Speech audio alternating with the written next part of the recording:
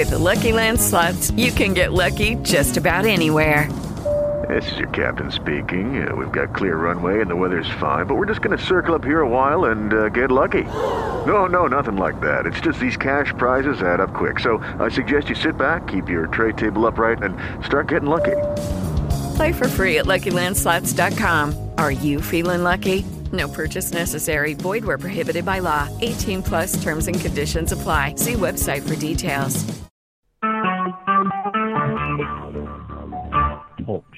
Recorded live. Scuba Obsessed Weekly Podcast. We talk about all things scuba diving, from cool new gear, places to dive, and scuba news.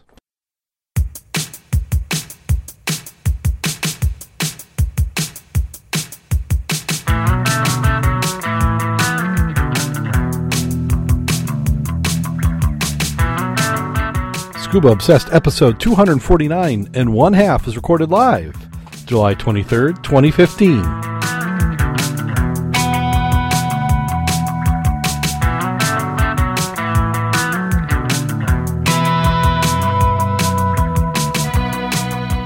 Welcome back to Scuba Obsessed. I'm Darrin Gilson, coming to you from the west side of Michigan, recently wandering out of the woods.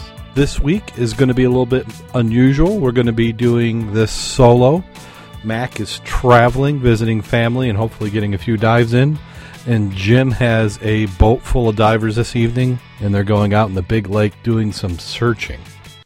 So that's prompted me to do this on my own. This would have been episode 250, but it just didn't seem right to be doing 250 by myself. So we'll call this one 249 and a half. And truth be told, we passed 250 quite a while ago, because if you remember, we did several double and triple episodes back in season 1 and 2. So we're probably, I have to be in the 260s, 270s by now. So it's just a number, but we'll do 250. We'll try and have something special, but I don't know. So maybe we'll have 249 and 3/4, or we could go like Rich with Diver Sync, and he's gone to seasons and episodes as opposed to numbers. So it's just a number. But first off, I just like to thank everybody who's been supporting the show since the beginning. We've had a lot of listeners and participants, and we'll be giving those some credit as we come on. Also like to thank the family, everybody who helps us go and do this show. Without any further ado, let's go ahead and jump right on into the news. And even by myself, I have all sorts of trouble with the internet and ads. So there are some websites that you think I would know better by now not to bring them up as sources for material. This first one's out of Australia. It's scuba related in that the individual was trying to get into a dive location. A staggering, shirtless, and wet teenager, James Damian Fuller, had been taking a dip somewhere that was off limits to public. The 18-year-old had climbed into a scuba dive training tank in the wharf. Muluba was who thinks of these names? Mululalaba, and this was on towards the end of June, about 2:30 in the morning. Police prosecutor said Fuller told officers he would have a swim. They said he was unsteady on his feet, and he appeared to be affected by alcohol when speaking to the police officers. He represented himself on the charge, unrelated for high-risk activities. This is according to the magistrate. Obviously, some sort of provision is to prevent people from doing things that are risky. The magistrate fined Fuller $300. So jumping into a scuba tank without authorization can land you $300 fine, if it doesn't kill you. Volunteers are needed for the Blackfoot River cleanup. This will be July 25th. Volunteers may bring a boat if they have one, and shuttles and rafts will also be available. Volunteers can also help by walking and waiting to pick up litter from the riverbank and access sites. Interested volunteers should meet the John Shrud Fishing Access Site about 10 miles east of Bonner on Montana Highway 200, then a half mile north of Johns Run Park Road. Those bringing rafts, snorkelers, or scuba divers should meet at 8 a.m. All other participants at 9 a.m. The cleanup is sponsored by Blackfoot Homes Community Club, Bureau of Land Management, Montana Fish, Wildlife, and Parks. Volunteers will be treated to a free barbecue held after the cleanup. So you need to do a little bit of work. So this is in or near Missoula, Montana. A lot of these green activities going on recently. Anytime you're in the water, you don't have to wait for one of these events. You can pick up trash all you want. Doesn't take a lot to find it. It's always right there. And who knows, when you're in the water, you may find a message in a bottle. A 4-year-old from Deal was surprised to learn that his message bottle that he sent out to sea was discovered by a scuba diving club in Belgium. Harrison Keeley, 4 of Milldale Close, who he attends Park Avenue Nursery, and is one of the activities 8 children wrote letters and drawings, put them inside a bottle to send off Deal Beach on Friday, June 19th. Harrison drew a picture of an octopus in a nursery, put the address and date, and asked whoever found it to let him know how far it had gone. On Tuesday, June 23rd, it was found by Recreational Dive Society Dean Hahn at a seaside resort between Ostend and Zeebrugge. The group were taking part in their annual rescue training. He said the sea was very rough when one of the members lost a fin. We were looking for the fin. She found a sealed little plastic bottle. The message, she says, we were always... Evelyn Buku, who found the bottle, sent a letter back to the nursery to let them know it had been discovered. In her letter said, we are so very charmed by your beautiful drawing of an octopus. We are surprised to discover that you had sent us a drawing of an octopus as we encounter them on our scuba diving trips. They're really very beautiful and amazing animals. And then on the 20th of July, scuba diver team that was in Lake Superior did a dive cleanup. This one's in Thunder Bay. Scuba divers recently brought up some of the garbage from the bottom of Lake Superior to the surface. The member of the Eco Divers Thunder Bay volunteered to help clean up the lake at Fisherman's Park as part of the Eco Superior Lake Superior Day celebrations, where they emerged with a disturbing collection of trash. Divers came to the surface with an old electric wheelchair, discarded car door, electronic waste, and pieces of scrap metal.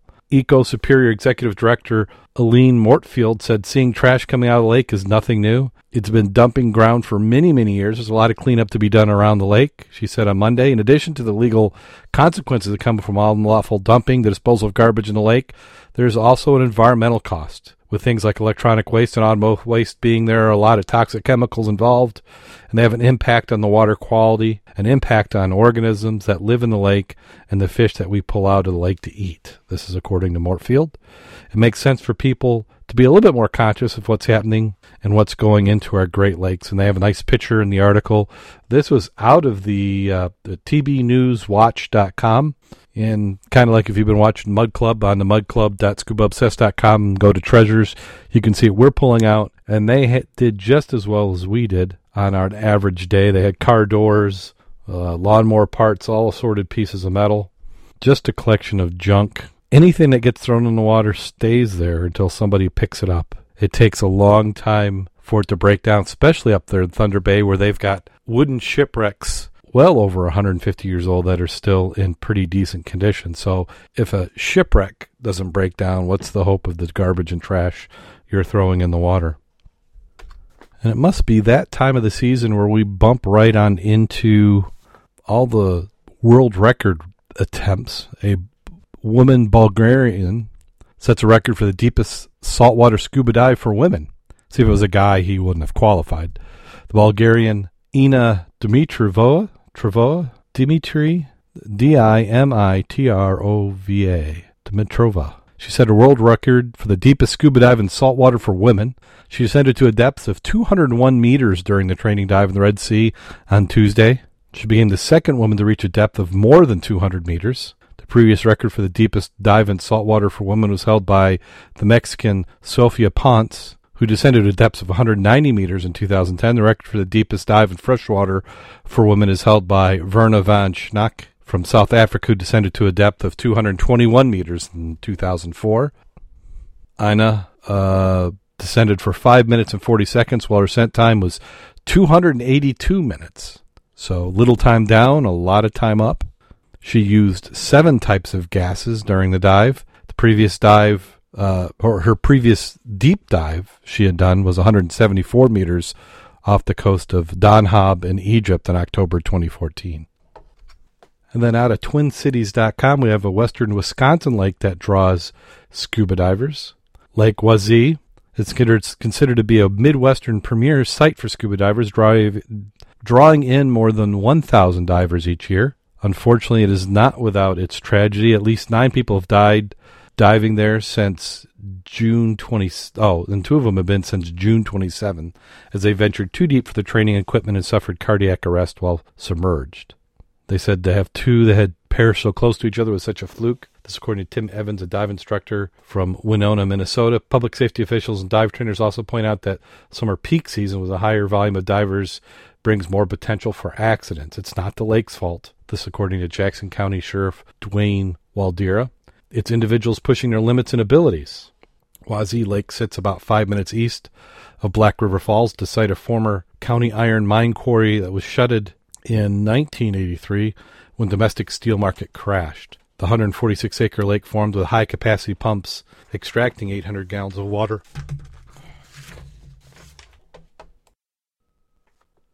Well, that was a little bit unusual. Sorry about that. Had a personal event go on and had to end the recording.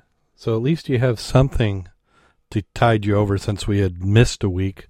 We are going to do something we haven't done before, which is a broadcast of an older episode. In fact, this is episode number 1. For many of you may not have ever heard this. For those who have been following since the beginning, it's been a long time. So hopefully you enjoy it. And next week we'll try and get back onto our normal and somewhat sane, and we'll fill you in on the details. We'll talk to you later.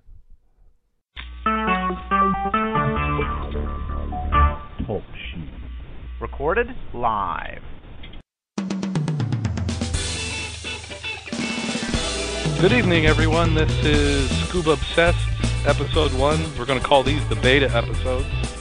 All the shows in January are going to be beta. I'm Darrin, and with me we have Jim, my co-host. That's Jim, right here. How you doing today, Jim? I'm doing well. Had a sketchy day a little bit, but it's turning out to be all right. How about you? Not too bad. Not too bad. Work was work, and I'd much rather not be doing work, but hey, we can't dive all the time, even though we wish we could. It's kind of rough to walk into the dive shop and get new stuff without paying for it. Oh, that's true. They don't like that. And then we had our fun here getting set up for the show. First half an hour was nothing but getting all the bugs and kinks worked out, and we still have a few. It'll probably take us a couple to get this down, but it will come. So let's get things started. This is the Scuba Obsessed podcast. Premise of this podcast is just to do what we like to do, which is if you can't be diving, we can be talking about diving. So this podcast will be just about anything scuba diving related. We'll have to cover a little bit of the news, talk about some gear, talk about the dives that we've done, the dives we got planning up, and any chance we get, we're going to get hosts on the show. We got some lined up for the next couple of weeks, so it should be exciting. I'd like to get started with just kind of going over who Jim and I are. I'll put Jim on the spot, and Jim, if you can give us a little bit about yourself, what got you into diving? Yeah, well, it started out, always wanted to do it. You've always seen it on TV, and living in the Midwest, it's a dive metropolis. Everybody growing up in the Midwest wants to dive. Well, that's not really the case, but always wanted to do it, and never really had an opportunity. My wife got me bought me a gift a couple of years ago. It was in 2007, to get me certified through a PADI instructor through a local dive shop, and we took advantage of that. And first time I took a breath off of a regulator in the pool, I was in, and haven't been able to stop thinking about scuba diving since then. But living in the Midwest kind of gets cold, and you've got to get used to that. But that's about it. Not a whole lot of dives under my belt yet, but I've experienced everything from some nice warm water in Florida to some near freezing temperature dives this year, and enjoyed each and every one of them so far. Now it's your turn.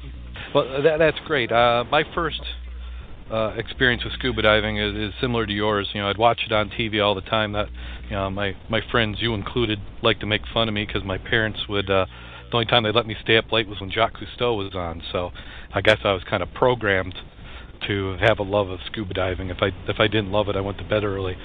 Right. And then my dad had done some diving before I was born, and this is in the late 60s, and I can remember I was about 6 when I remember him selling his scuba gear up in the attic of my grandparents' house.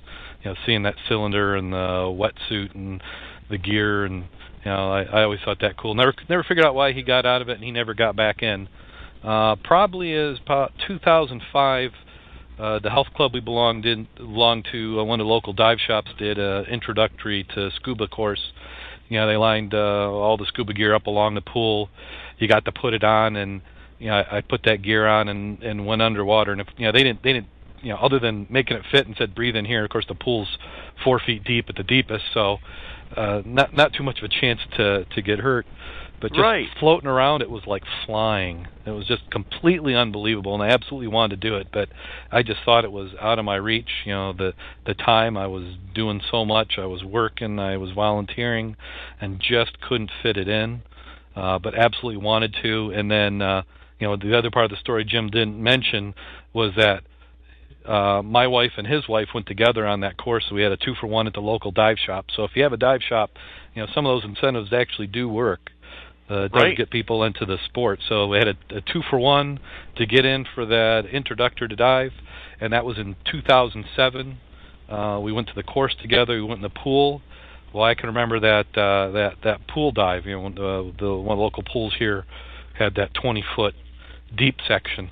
And I could remember, I always thought that equalizing was going to be a little bit easier than it was, and hit about that 15 feet, and that hurt.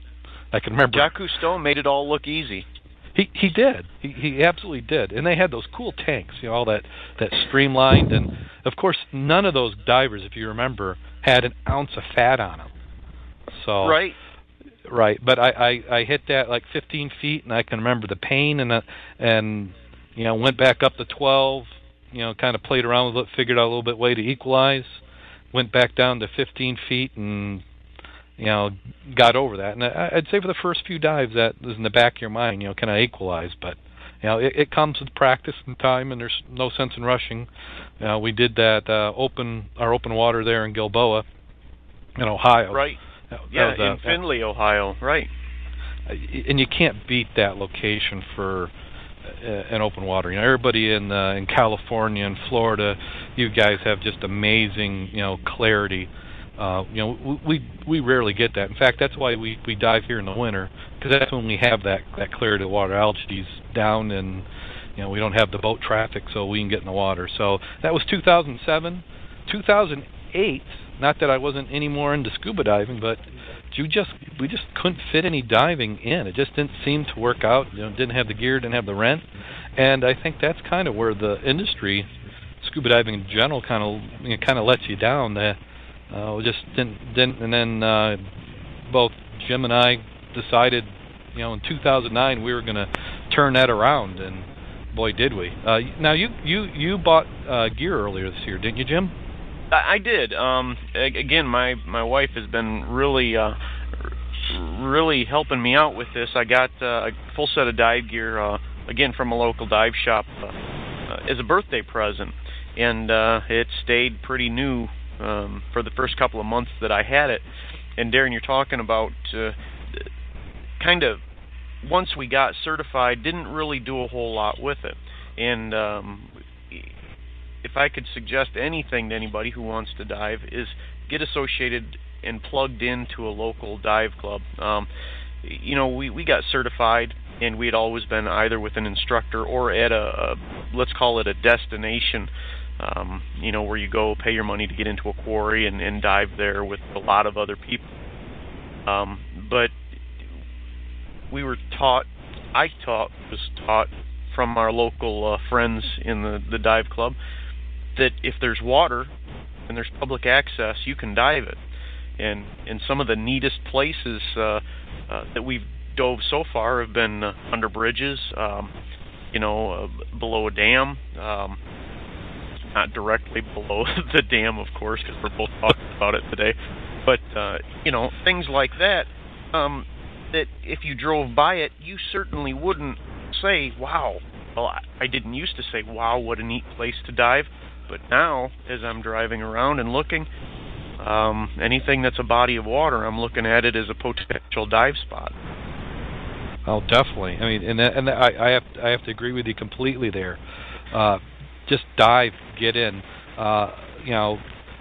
Either get in with the club, get associated with them, let them lead you, and you have to have a little bit of common sense. Make sure that the people you're getting in with actually know what they're doing. There's no substitute for good training, but don't be afraid to invest a little bit of time there with your local PADI or other association trainer, and just get them. So sometimes it's good, and I know our instructor recommended it, and we didn't do it, but maybe start with the basic and then go into the advanced or do some of the specialty dives, and just get it, because you got into it for a reason. If you get through the open water and you still love it, then you just got to keep it going.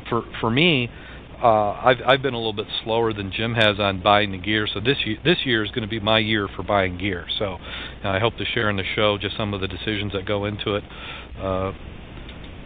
Jim, what kind of gear did you end up getting?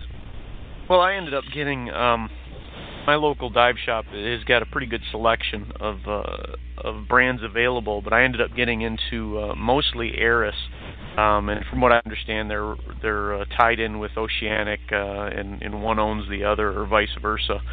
And I've been pretty happy with the stuff. I don't have any real complaints. I'm not enough of an experienced diver, I guess, to know what I like and what I don't like.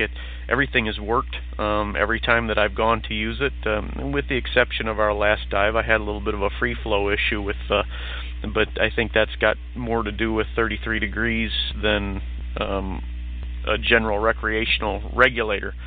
And I will have to look into that if we're going to do a lot of cold water diving. But I've been pretty happy with my stuff. I can say, without a doubt, although it's not a very glamorous piece of gear, is my wetsuit. I've been more impressed with it during the winter than I was during the summer. I can tell that it does a good job at minimizing the water.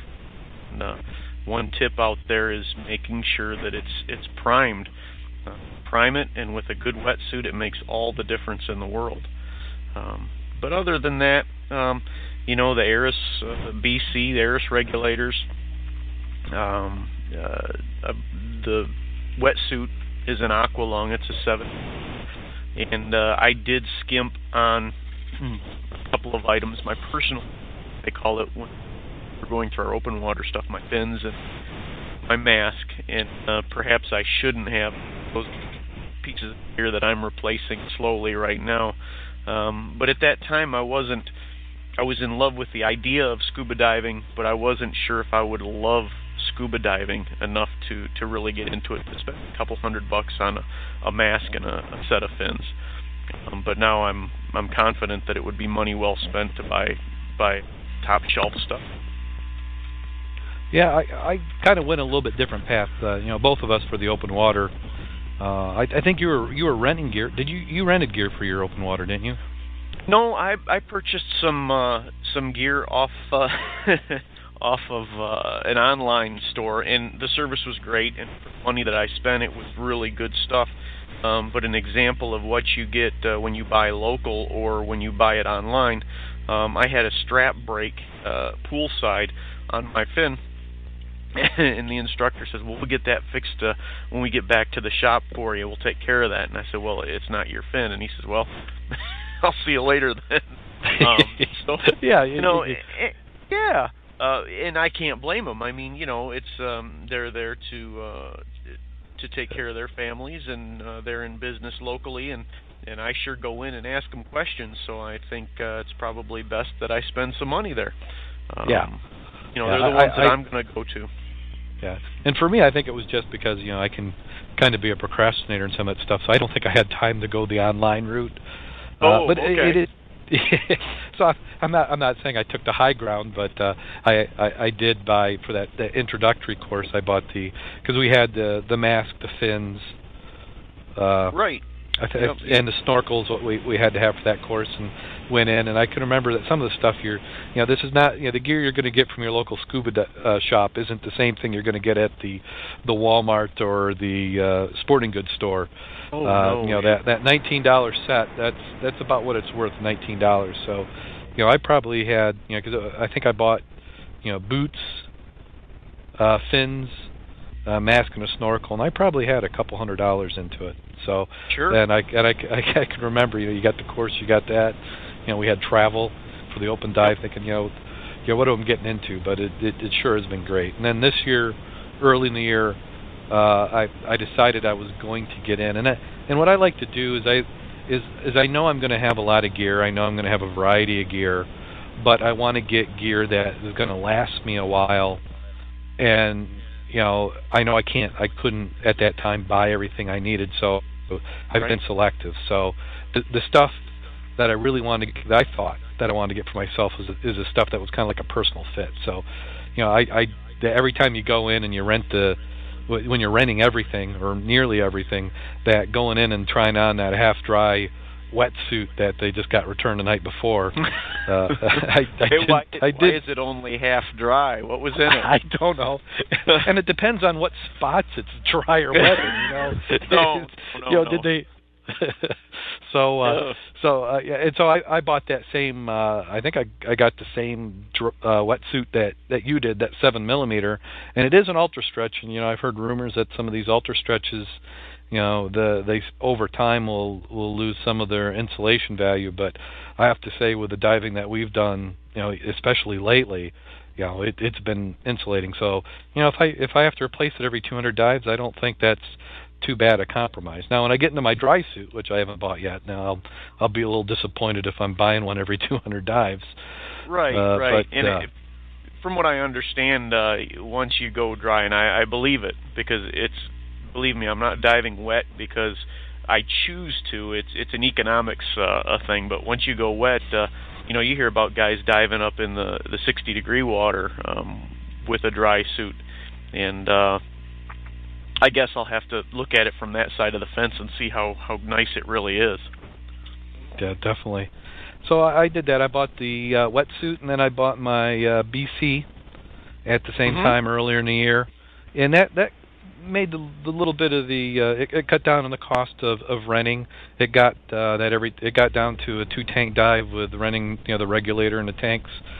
It got me down to just a little over $20, which is reasonable. I mean, if we go out bowling, that's $20. If we go out for dinner, that can be $20 a person. So it put it into the price of other leisure time activities and fit it up. So I think my next purchase is going to have to be I want to get a reg, a couple tanks, and my dive computer, and that's what I'm going to do here at the beginning of the year. And hopefully we've been on a great track this year for the number of dives. Here we are in January, and I would say in the last 6 weeks I've probably got 10 dives in. Which that's unheard of. I mean, it kind of makes me think about when the weather was nice and beautiful and warm.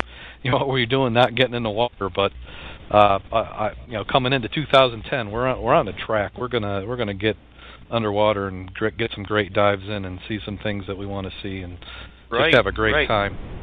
Now let me ask you, on when we went on New Year's Day, actually, the water, the way I recorded it on my computer, was 33 degrees. Now, my regulator had a freeze free flow, and I'm confident that came from the second stage.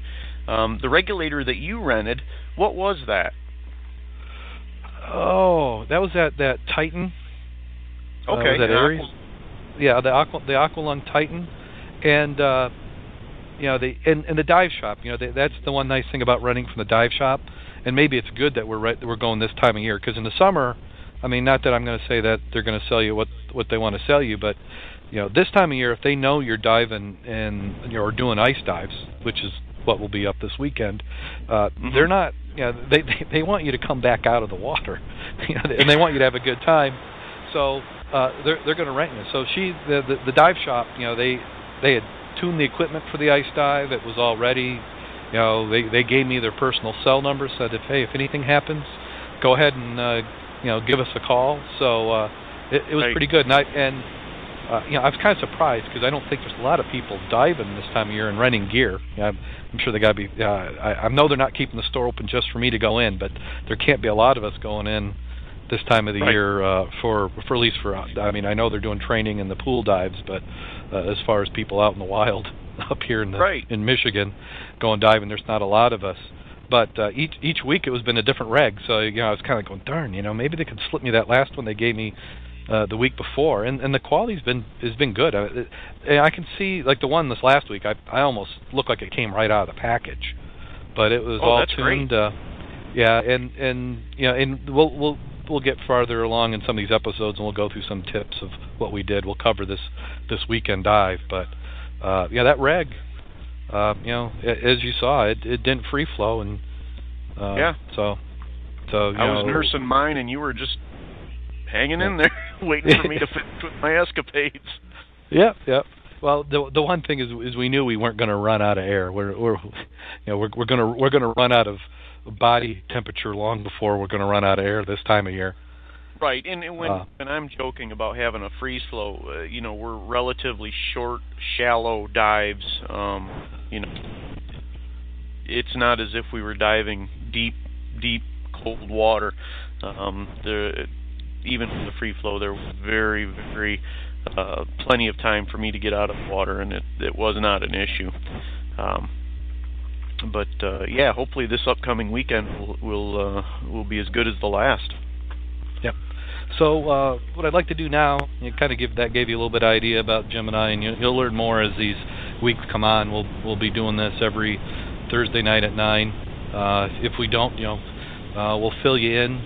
You can follow us on our website, which is scubaobsessed.com, and we also have our Twitter links there. I'm Darrin Gilson as my Twitter handle, and what's yours, Jim? Mine is Jim Kleeman. It's J Kleeman, JKLIEMANN.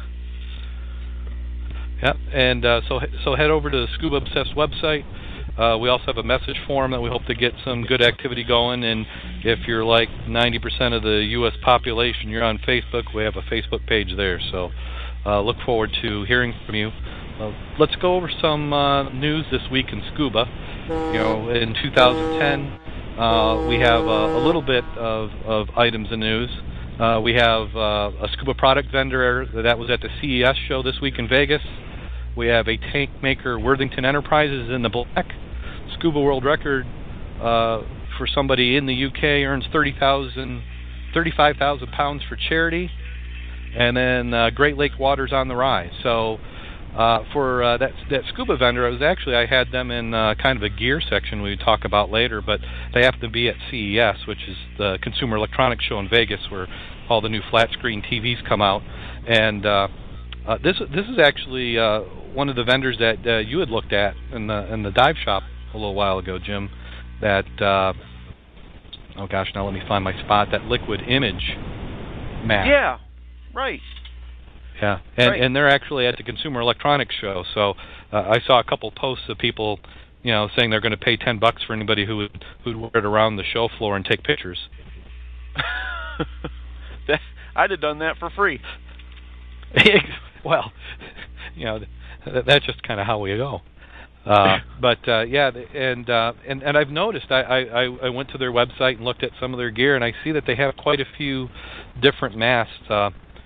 That one that you saw, they've actually got a new one which looked like it was twice the resolution and half the price. Oh, really? Now, what kind of MSRP have they got on those?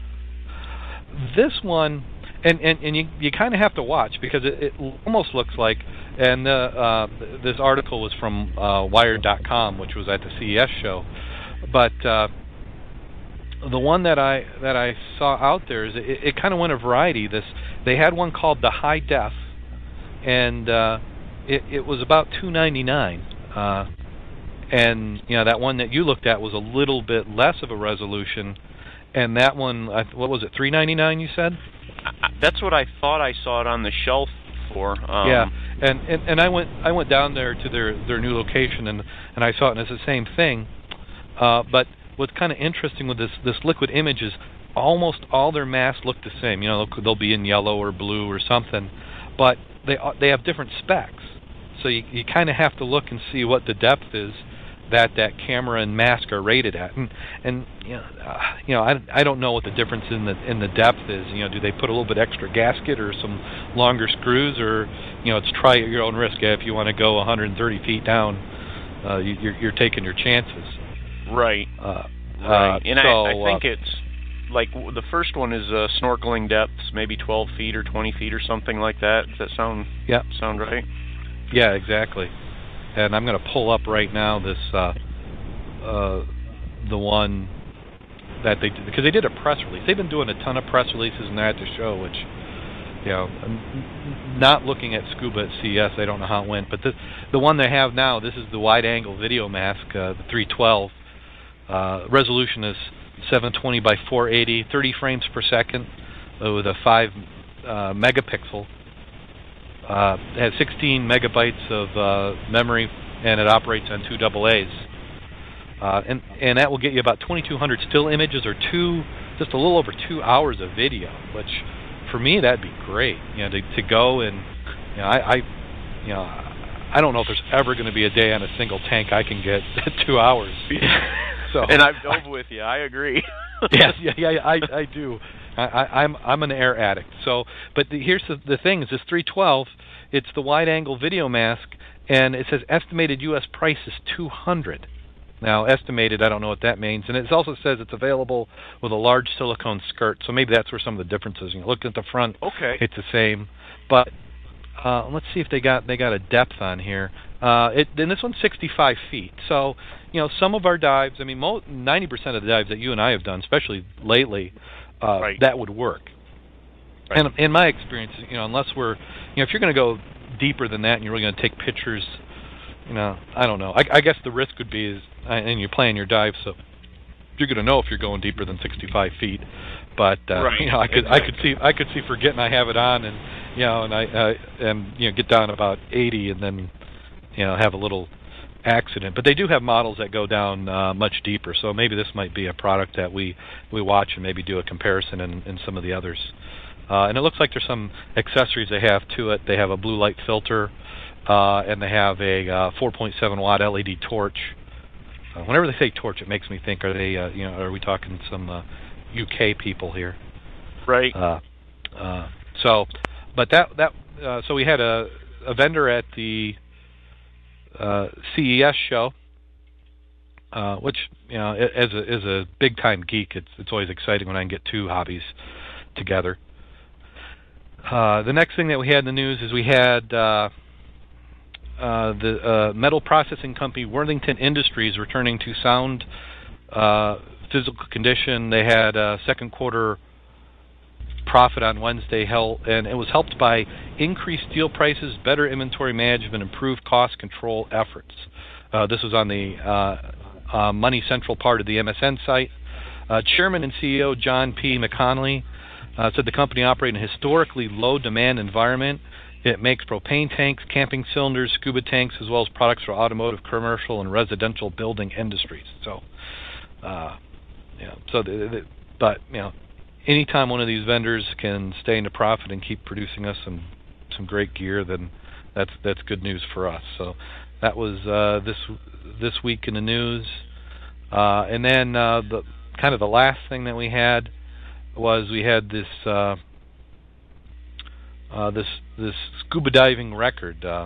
This was in the UK. I'm assuming because they said 35,000. I said pounds earlier, but it's probably euros. And what they were doing is they were doing a cold water dive, trying to get to a record for the amount of time underwater. Does it say what the old record was? Oh, goodness, here. Part of our technical troubles from our first show. I had the link. Of course, we'll edit all this out, so it'll be all nice and tight. So it won't sound like. Sound like I completely lost the page that I was on. I've got it cut and paste. Let me see. Probably be able to do a Google search on it just quick enough. But what just to paraphrase what it was is he was going for 12 hours It was a fundraiser for. It sounded like his son who had passed from cancer, and he was able to raise $3,500. He didn't quite make it the full time. They made it just a little over 10 hours, and then it actually happened back in October, and then he just got confirmation back that the Guinness Book of World Records is going to consider it for the record. They just had to verify some supporting information, so it sounded like it was pretty much ready to go through. Wow. So what I'll do is go ahead. I'm sorry. Yeah, he was in cold water. Darn it! Let me see. Well, if you want to talk about something while I do a search. Well, can you tap dance? yeah, I could, but you won't be able to see it. I'm really good. I've got a mean little jig. Trying to look. Sometimes I hate that when you've got information. You've got the World Wide Web right at your fingertips, but you can't put your fingers on one little bit of information. Well, the worst part is I had this 30 minutes ago. Okay, right. Here we go. We found it. Great for Google, and this was on the Galloway advertiser site. And I can tell we're looking at a European site because it doesn't make any sense to me. No offense to everybody over there in Europe, but it's on the wrong side of the road. Wrong side of the road. Well, they're awake when we're sleeping, and vice versa. So, I'd absolutely love to go over there. So this is from the January 7th of the, and everybody over there is grinding their teeth as I pronounce this, but the Galloway Advertiser. Scuba dive record raises $35,000, and then the font they used, I'm assuming that is a Euro symbol. And it says, thanks again, and we'll do it. And actually what this is a letter to the editor that this gentleman who did the dive, his name was Paul, on behalf of Paul, Gary, and I, all involved in the world's longest scuba dive. So yeah, they were able to raise over 35,000 euros. That's an amazing amount of money. So they had some great generosity for it. And what they did is Delican, DECLAN, DEVANE, Delican Devane. Wow. Yeah. So he looks like he dove with his friend Paul and his friend Gary. Paul and him entered the water on Saturday morning, October 10th, approximately 10 a.m. Paul had to leave the water after 8 hours due to a problem with one of his valves. 8 hours. That's not too shabby. 8 hours, and then he managed almost 12. And he left the water just before 10 p.m. with hypothermia, and I can't say I'm surprised. So, and I'm sure there's a little bit more to this because I know that there are commercial drivers who do some stuff with warm water insulating. So, maybe that was part of the dive is they couldn't do that, or maybe even with doing that, if you're in that water that long, and what it was is that he was in water that was less than 15 degrees. Now, considering this is from Europe, that's probably Celsius, so we'll have to do a little bit of translation. But what I'm going to do is after the show, I'll put together some notes, and I'll send you links to some of these sites so you can get the information, not listen to my rambling on the translation. But, I looked at this, and just the overachiever in me goes, 12 hours? I could do that. Right. Yeah. Right. How hard? Now, well, you're in water. Dry suit, wet suit. It doesn't say, but going through my mind right now is all the bodily functions that have to happen over a 12-hour period. Over a 12-hour period. Yeah, something's going to happen. Yeah. So, but and what it sounds like they're intending on taking the crack again at 2010. We'll kind of keep an eye on this and maybe post some information if they do get another dive going. And but where the money went is one of the goals for them was to raise awareness and funds for the Children's Cancer Charity of the West, CD's Helping Hands, and St. Raphael's Children Ward at Beaumont Hospital, Dublin. So Dublin's the only location I recognized in this article, so I'm assuming that they must be in Ireland. Right. Well, it's kind of neat when somebody can do something like that. They're motivated by a personal experience and step up and do something. That's great. It is, and that's great. Anytime you can use a sport, create some awareness, make a little bit of money at the time, you can't beat that. So.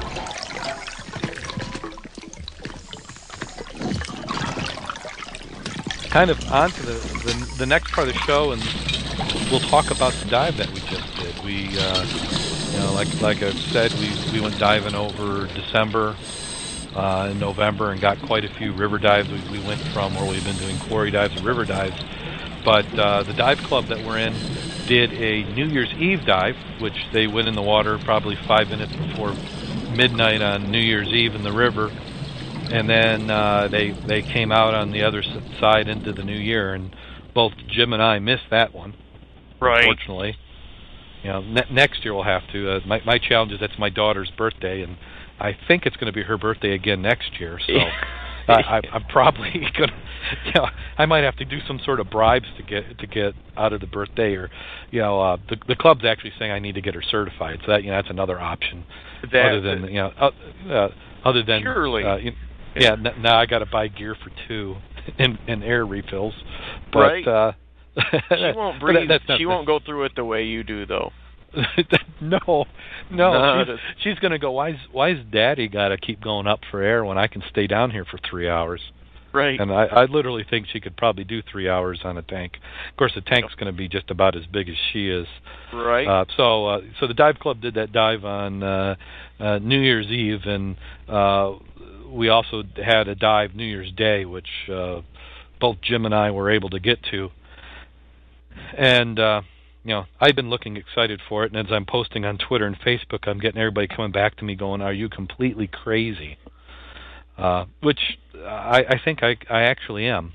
Well, you're obsessed, and isn't that what it's about? And hence the name of the program. So yeah, absolutely obsessed. So any excuse, any time we can get in the water, that's what we're going to do. We're going to dive. So we got up. The dive was it noon or 1? God, I can't even remember now. It was supposed noon. to be at 12 o'clock. Yep. So it was noon. So we got going.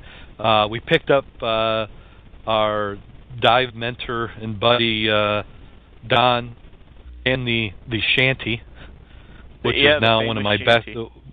Oh, you can't get by without the shanty. And then we drove up. So Holland, Michigan from here is about an hour and a half drive, and we had near whiteout conditions on the way up. So actually, cars in the ditch. Yep, cars in the ditch. We got there, followed the instructions. We got to the site. The organizer was there on the side of the road, and we got set up. We set up the dive shanty. We got in the gear. And Jim, why don't you talk about a little bit of the prep we do for getting the wetsuit diving in this time of year? First of all, the shanty, for those of you who don't have a need to get out of the cold weather or the wind, the shanty is simply an ice fishing quick setup shelter. It's got a solid floor with soft sides and a roof, and there's enough room in it for 2 men to stand or sit fairly comfortably, and we've got a heater that goes in. Or 3 or 4 very friendly men. Right, when there were none of those, I can tell you. But there were people peeking in the windows trying to take pictures, and we'll get on to them about that. But yeah, I think we might need to post one of those. Oh no, I don't think so. That should be your bio photo. That wasn't an unflattering picture. With a little propane heater, I really didn't think that it would get that warm, but it got quite comfortable in there. And we used the shanty to kit up and change out of our street clothes and get into our wetsuits. And a couple tricks that some of our mentor has taught us is. Number one is to wear an undergarment of something, some socks, and you read and you become all knowledgeable on the internet, and you kind of don't get. It's better to have somebody to teach you to do things. Some undergarments, making sure that you've got a t-shirt and a pair of socks inside of my wetsuit and my boots, and some warm water. and I never seem to bring enough, so I've got to bum some off of Darrin because his cooler or his thermoses are a lot bigger than mine are. But and I'm the type of person who, I was that Boy Scout who came with 4 packs and a trailer. So normally, if somebody else doesn't have enough of something, I've brought it. Now I'm not going to bring too much underwater, but for the water, I had a rolling cooler.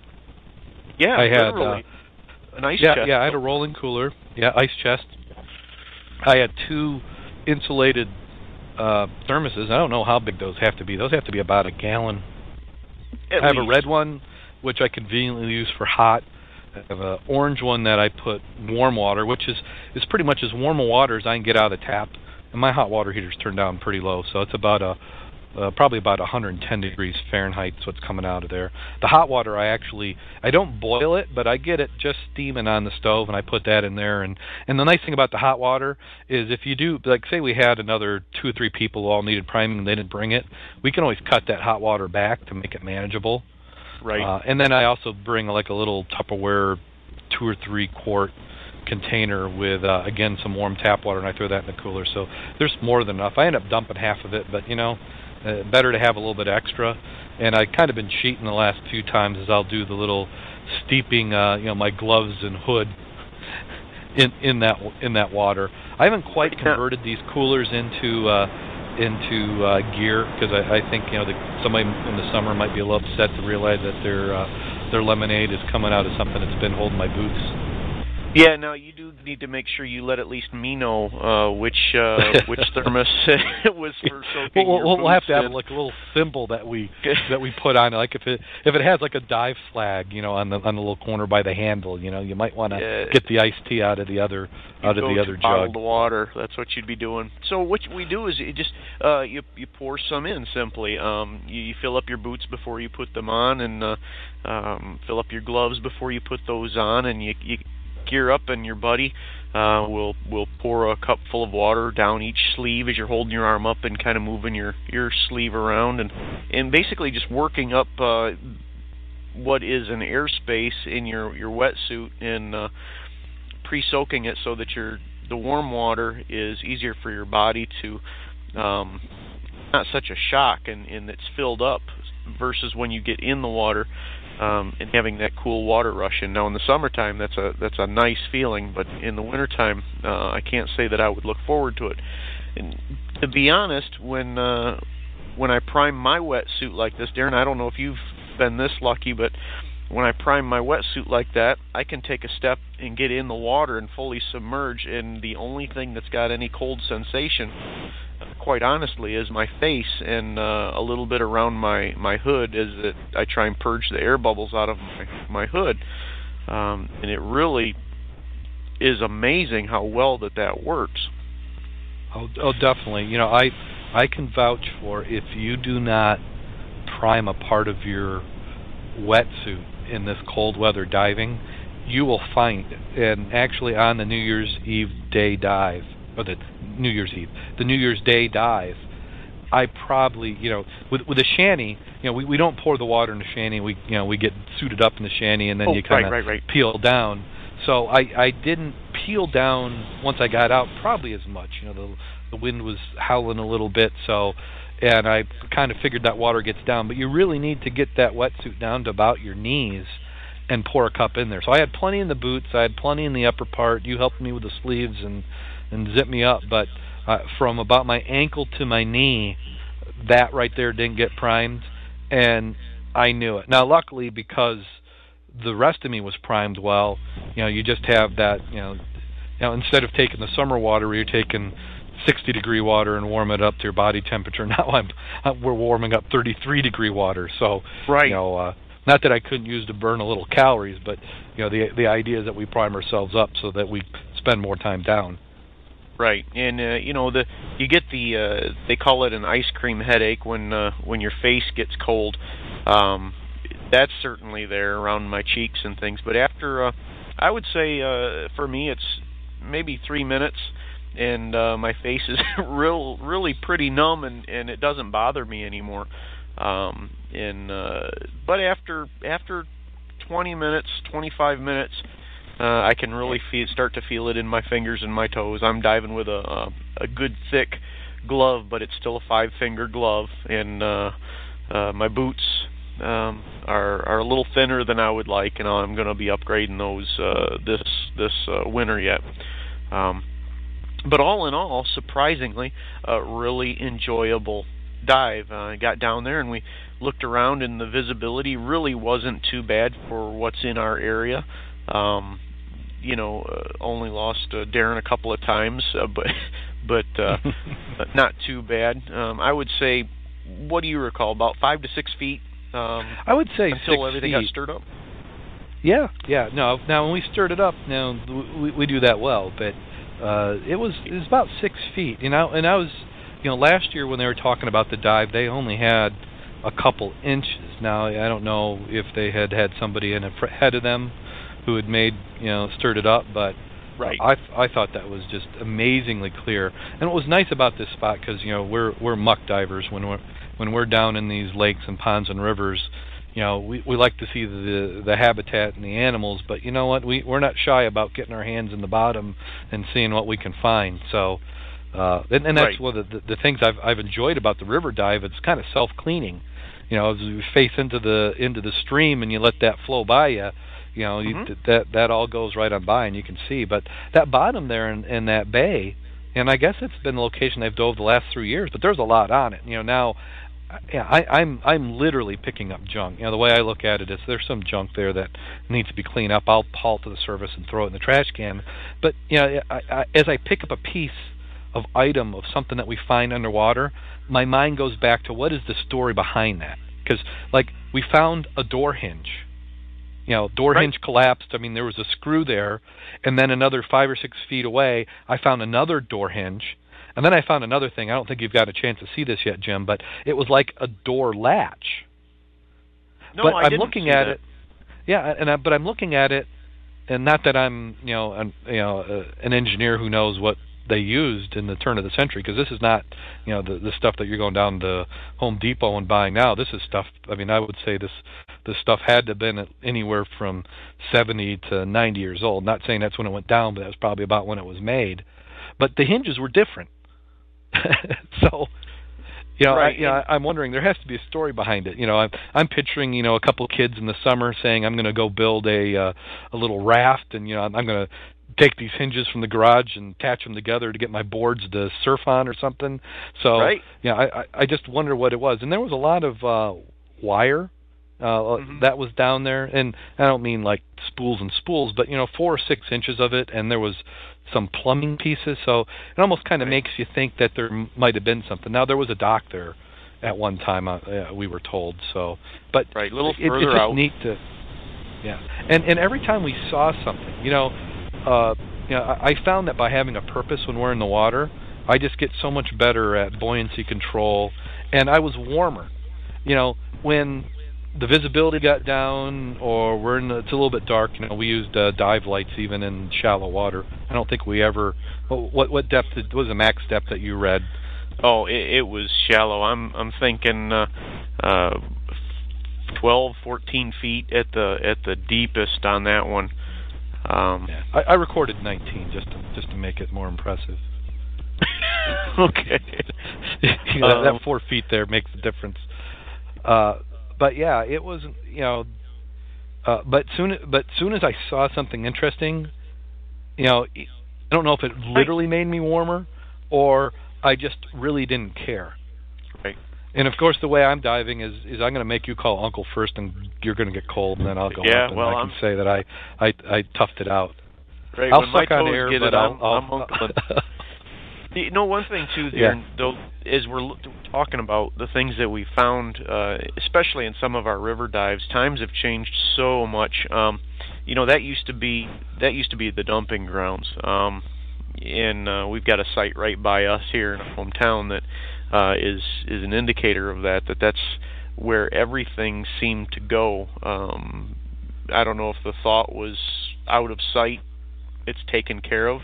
Under the surface, it's gone. I think that was a little bit of it. I mean, you look in the where we live. I mean, and in Europe they're going to laugh because they've got communities that are, half a millennium or 1,000 years old. But here in this part of the country, 200 years is a long time. I mean, there's stuff, you can get back to 400 years, but there's not anything surviving. But where it's been settled and utilized, it's been about the last 150 years. And you think about, people are just getting rid of it. They burned all the trash they could get rid of. They composted what would break down, and you were left with the metal and the glass. So they just piled it up and buried it, and out of sight, out of mind. And we find that in the rivers, and I think that people are still doing it. I think we're still seeing people just throw it in, and you can see how it's easy enough. If I'm out boating and I've got a container and it drops out of my hand in the water, it's not like I can jump in and go and get it. Unfortunately, I think there's enough of people who do throw stuff, and then I'm actually surprised at some of the stuff I haven't seen. Like I don't think I've seen. You go into these stores and they got these plastic bags. I would have thought that we would see tons of those, and I don't think, other than right there in the shore where somebody's grounded in, I don't think I've seen one underwater yet. Right. Yeah. And going back to the dive, I cry uncle, thumb it, and we head back up to shore and get out. That's the coldest part right there, is the scurrying back up to the shanty. And again, boy, was it warm. And then we've got to take turns in getting in there and kind of stripping down and drying off, and then getting dressed back into our street clothes. But that's the opportunity, and the part that I've got to learn is when my toes get uncomfortable, is the time to call it, because then I've got to have enough time to get back up and out and get undressed and dried off before they get too miserable. I don't know how it is, but I think you've got a tolerance for that than I do. But I don't. It doesn't seem to bother me, but I don't think, I got a little bit more mass than you do, so that I think that might make a difference. We'll blame it on body fat, but you definitely, I think when you decide, when it's no longer fun, when you're thinking about the cold and you're saying, gosh, I wish I wasn't cold, then it's time to get up, and you don't want to wait long, because because depending on where you're at, you got to come up. If you're doing a deeper dive, you're going to have your safety stop, and then you got to get to the shore. You got to get out, and if you've gotten yourself so cold, which Don relayed an experience that he did, where he just fought it. He was trying to keep up with somebody else, and he couldn't climb out of the water. He had to have assistance to get out of the water because he'd gone too long. So you don't want to go too long. You want to have a little bit something left. What I like to do, and I think it works good for Jim because he can get in and get changed, I like to get all my gear kind of organized and put away and set up, because as I get out of the water, especially when we're at 33 degrees, I actually warm up a little bit. On that walk back to the shanty, I actually warmed up. Now, when we were diving in the 40-some degree water and the air temperature was colder, it seemed to be a little bit, but of course it was colder. We had the water temperature was 33 and the air temperature was at 25. Yeah, it's 25. I'm the opposite. I'm heading up to the shanty and I got stuff flying off me. Don't get in the way because I'm going in. Making light of it, it can be potentially dangerous. You got to kind of watch out for your buddy. You got to kind of watch out for yourself. In 33 degree water, you can hurt yourself if you don't pay attention and listen and have the common sense and the understanding that it could turn serious if you're not taking care of yourself. Yeah, hypothermia is something that you just don't want to mess with, and it can hit you later on. I mean, you can come out, you can get warmed up and get back in the car, and that's when it can come and get you. So it's not something to play with. We started early in the fall on this because I think in the back of my mind I was thinking, here we are. It was just, we wanted to dive every month of the year just to say we did, and I was thinking that October was pretty much done. So that first cold water dive, that we did. And what was that water temperature? It seemed cold at the time, but now it's balmy. Was that 55? I'm trying to look. I've got my log in front of me, and we go back. Let's see here. That was at Eleni Bay there in Paw Paw Lake. Yeah. Well, it was 41 degrees and 51 in the air and 49 in the water. So that was pretty even. And and that's where we discovered the priming. I didn't prime all that well, and it made a difference, but it came in that zipper. It came raging in. Right. Absolutely. And and then the follow up after that, the temperatures slowly started dropping until last week they were about as cold as they're going to get before it's an ice cube and you're stuck in the water. The positive I have to say on it is it's given me the confidence that, because in the Midwest, even in the summer, you start going deep, in some of these quarries where you got a lot of dry suit divers and you also have a lot of wetsuit divers, but you get down through a few thermoclines and you're not too far off from that temperature. Right. And an example, we go back to the Gilboa quarry, because that's we've got some experience there. The thermoclines there, you can drop down. I think one of them at that time was 55 feet, and you can have a temperature difference that just slams you in the face. But it's nowhere near as cold as the water that we've been diving in, and it's really been on my mind the last couple days how cold I seem to be in the summertime when I hit that temperature. Maybe I don't know if I'm just not psyched up for it or what exactly, why it seems so gosh darn cold when I hit that in the summertime. Yeah, well, and that's some stories for another episode where we talk about some of our classic mistakes after we got our first certification and decided, hey, it's hot. We about baked on the dock, and then get down there through that first thermocline, and it was like Arctic. Yep, exactly.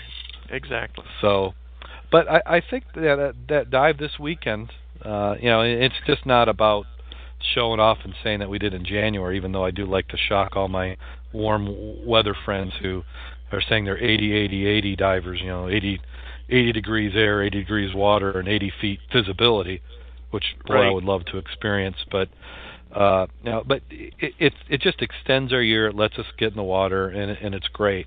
And we get some good experience. And next year at this time, let's hope that we've got some dry suits, and we'll do some more. But if you can, dive in what for us in freshwater, what's colder than 33 is you at 32, and we're going to be in a block of ice. Right. Right. So that doesn't sound like fun. Yeah. So, but that dive went well. I'd say, what do we have? About seven divers, a variety of dive clubs. The dive club up there in Holland put it on, and they did a great job, and we thank them for the hospitality. They had a nice buffet and dinner afterwards, and a couple people that were up there who have some interesting programs, and we're going to try and have them as guest speakers on the show. Oh yeah, that was a nice spread, and it was a good chance to get together with some other guys who've had some really varied experiences. Exactly. So that was last weekend up there in Holland, and then it looks like, and we need to track it down because I got to go pick up some gear tomorrow if we're going to go. But it looks like this weekend we're going to do an actual certified ice dive. I've been logging these as ice dive because there's ice on the shore.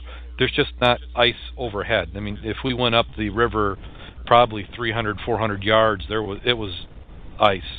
So right. But we've been in open water where we haven't had to go under ice. Well, this weekend it will be different. We'll actually have to cut our way in and go down and have a line and a little bit more technical type of diving, and we'll learn how that goes. Yeah, I'm looking forward to it as well. Okay, so I think we're getting to the end of the podcast here. I did have another section where we'd talk about some gear, but I think we can save that for another episode. Kind of tease it. Sure. I've been seeing some interesting items. There's a company that has an underwater GPS, so we'll talk about that maybe next week. I'm just fascinated by the idea of that, and some of the. I'm a technology geek, and I just love to see what you can do, and I see it also as being a safety feature for dive operators to be able to see where people are. So we'll take a look at that. We'll clear up some more information on the mass, and then kind of one of the last things was the Star Trek wetsuits. I've been seeing that been retweeted a dozen times. Have you seen that, Jim? Yes, I have, and it's kind of neat. Now, what's the company that has produced those? Well, Gene Roddenberry, and I'm probably pronouncing his name wrong, the gentleman who created Star Trek, his son actually has a group of divers that's based on Star Trek, the Roddenberry Explorers or something, and I didn't plan on talking about it, so I didn't look it up. It's not like I couldn't use Google. Yeah, but so I have an idea that this is somehow associated with him. It's actually kind of like how we have our mud scuba diving club. There is actually Trekkies scuba diving club. So, but here on the website, and we'll post that again in the notes if somebody wants to go take a peek at them. But it literally looks like the original Star Trek uniforms. The black tight pants and the colored tops, and there's the the red, the blue, and the yellow. Of course, I don't think you want to go down to the surface in the wrong color, you might not be coming up. Right, and those are my street clothes. That's what I wear to the dive site. So the tight pants and the bright the top. Tight pants. Yeah. So you have to. Even if I'm wearing that, I don't think it's going to be a wetsuit.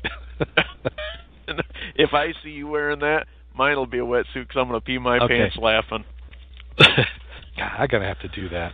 If somebody's got one of those, they could send me. I'd sure love that. Okay, so it says, here's the article. It says, whether scuba diving where no man has scuba dived before or surfing the chilly waves, you'll really stand out in one of these wetsuits offered by Roddenberry for an out of this world price. I think we all know which color is shark bait. It says, developed exclusively for RDT, which is the Roddenberry dive team, by JMJ Wetsuits. These one-piece full suits feature iconic uniform colors and rank insignia from Star Trek, the original series. These wetsuits are not novel gimmicks. They are real deal. They're made from the highest quality materials, expert craftsmanship. Each individual wetsuit is custom-made and tailored to your exact measurements and perfect fit and unmatched performance. This is the ultimate warm and exposure protection when exploring strange new worlds. So, yeah. So it's not just a costume. It's a full-on real deal. Huh? Oh yeah. It's a wetsuit. Oh, and here's the other thing we're trying. It's the Roddenberry Dive Team. So www.roddenberrydiveteam.com. You can go there and they'll talk about it. The website. Easy for me to say. The website where we got the this news article from was www.neatorama.com, neatorama.com. We'll put that in the show notes. But they got some other crazy stuff on here. Not scuba diving, but but the thing is, okay, at the dive club, what's going to happen if we show up in one of these? Well, you get beat up for one. We get beat up. Our underwear gets hung from the flagpole. Yeah. Yeah, it brings out the immature in everybody. We'll just get flogged. But I want to do it just to do it. I mean, this is my type of thing. I don't know, self-deprivation or degradation or something. But just I would absolutely love. And they've got like. If you look at the sleeves, you have to go to the website and see the picture. They've got like braiding on the sleeves. It's got the insignia. In fact, even if you're not a scuba diver, this is not a bad looking uniform if these pictures are true. So, very, very interesting. That's crazy. That's crazy. The okay. Here down to right the now. price. What's that? I've got it pulling up right now. Now, somebody must have looked up the price or got the price. It didn't say here, but somebody in the chat on there says $465 sheaths. It's only about 3 times the price of a regular wetsuit. So yeah, you're going to pay a little bit. So, and I don't know if it's going to a cause or maybe to the Runeberry bank account. Wow, it looks exactly like a uniform. It does, doesn't it? So we'll post something on the website, but the more I look at it, the more I want it. Of course you do. Of course you do. Okay, and then one thing we forgot in the news that maybe it might be something that we get a chat going in the forum on this is that Edge Gear and TDI announced that those hog regulators that you can get training on them. So the opportunity. Right. So the Edge Dive Gear is offering certified technical divers from any agency the opportunity to attend a hog regulator repair clinic. You get to buy parts and get service support from their local Edge and hog dealers. So I'm just is this something that we're seeing that's going to be something that's out there? Is it going to be limited to just this one vendor? Is this a desperate cry for for a small niche market, where they're saying, our technical divers that have been asking for this, is this going to go to other, It'll be interesting to see what happens with the industry. I mean, as it moves forward, if Edge or Hog is successful with it, you probably will see other manufacturers go into that sort of a style. Some manufacturers, you have no chance of purchasing repair parts for their regulators except through an authorized dealer, and that's intended for a dealer, not for an end user to use. Right. Yeah, because I know there is quite a bit. I mean, I don't think any of us would have any problem finding parts if we wanted to service our own regulators. I can go online, do a search, and there's going to be somebody somewhere who's going to do it. What happens when you get into these gray markets? You don't know where these parts come from. Is it counterfeit part? So right. Maybe that's a little bit of the idea behind this, is just to give people some support. I'm a big-time do-it-yourselfer, so I would absolutely love this. I mean, even if I didn't service my own reg, I'd love to go to the class just to see what it's about. I think the more I know about my gear, the better. The better diver you are. Yep, the more educated you are, and since you're my primary dive buddy, the safer I am. So go for it. Yeah, exactly. Yeah, and then you don't have to worry about me pinching your hose and cutting off your air supply. Right, exactly. Exactly. Okay, well, I'd like to thank everybody for tuning in, and we're going to. Yep. So we'll look forward to seeing everybody next Thursday night at 9 p.m. We're here live on TalkShoe. Go to our website, www.scubaobsessed.com. Again, we have the forums. You can follow us on Twitter. I'm Darrin Gilson on Twitter, and I am Jim. Actually, it's JKLIEMANN on Twitter. And we look forward to seeing you next week. Go out and get wet. And dive safe. Thanks. Bye.